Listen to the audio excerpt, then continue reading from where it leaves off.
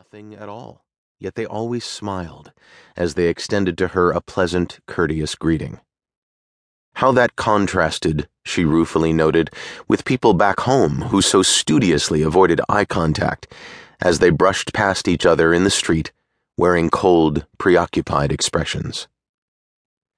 The massively overloaded and ancient ferry slowly maneuvered its way across to our side, crabbing against the strong and tricky current.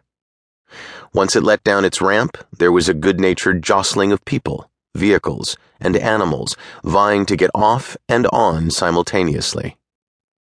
As we set off, Louis, an ardent sailor, chatted with the captain, as I continued to indulge my passion for photography in this target-rich environment. We reached the northeast side as the fierce heat of the day was dissipating. The glorious African evening light had allowed me to take some decent people shots on the ferry, and life seemed very much as it ought to be. Leaving the ferry, we climbed the steep escarpment, and Sumana turned right toward the capital Niamey and floored it. The surface was excellent, one of the few paved roads in the country. Sumana was a fine driver and proud of what his nearly new Land Cruiser could do. The traffic was light, and there were few pedestrians and domestic animals along the sides of the road. We passed half a dozen cars and trucks that had been ahead of us on the ferry. A van surmounted by a large fence-like rack holding a number of understandably forlorn sheep was leading the pack.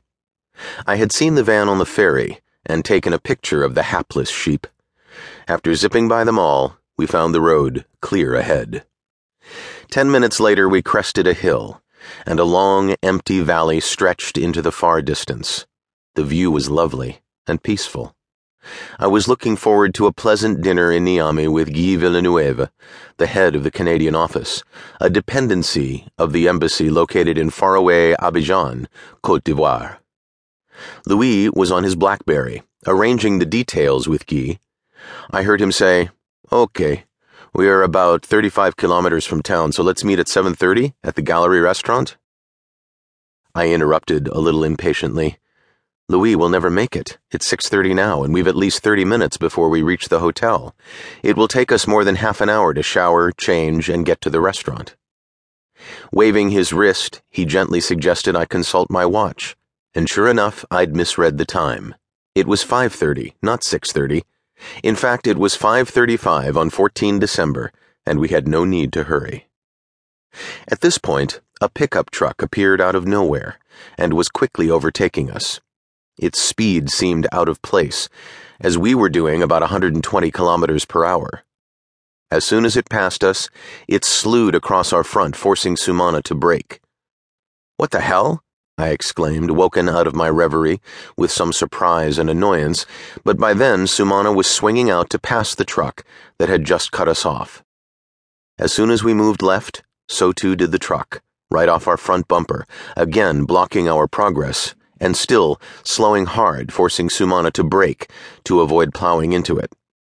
As we pulled back into the right lane, so too did the truck, which now occupied the center of the road, clearly positioning itself to block the possibility we might still try to pass either to the right or left.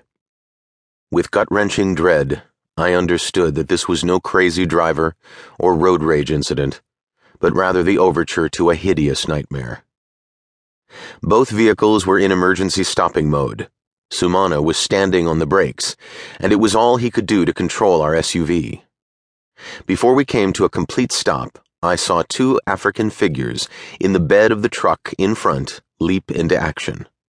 One knelt, raising a Kalashnikov assault rifle, or AK-47, and aimed from about 4 meters away through the windshield into our driver's face. The other, one hand on the tailgate, vaulted onto the road with his AK in the other hand. They were shouting. Sumana was frozen. I hadn't yet looked at Louis, seated in the back to my left, but I was overcome with the hackneyed yet inescapable thought, this cannot be happening to me. Time does slow in such circumstances, and I thought, no, not here, not now. I know Africa. I have survived over 45 years on many of Africa's meanest streets, the 3 Darfuri states, eastern Chad, the Iturian